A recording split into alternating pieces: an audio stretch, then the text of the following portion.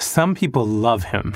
Tom Brady never, ever, ever gives up. He's a role model. Tom Brady is a GOAT. There's no denying that. He's a god, a football god. Like, he eats avocado ice cream. That's disgusting. You gotta respect that guy. And some people hate him.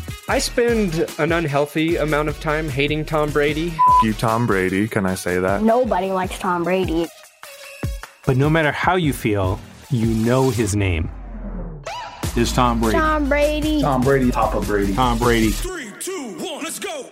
I'm Gotham Chopra. From Religion of Sports and ESPN+, this is Man in the Arena, a 10-part companion podcast to the docuseries of the same name.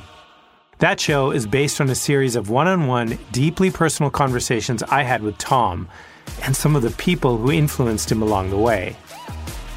But in this podcast, we'll look at Brady through the eyes of the people whose lives he's influenced.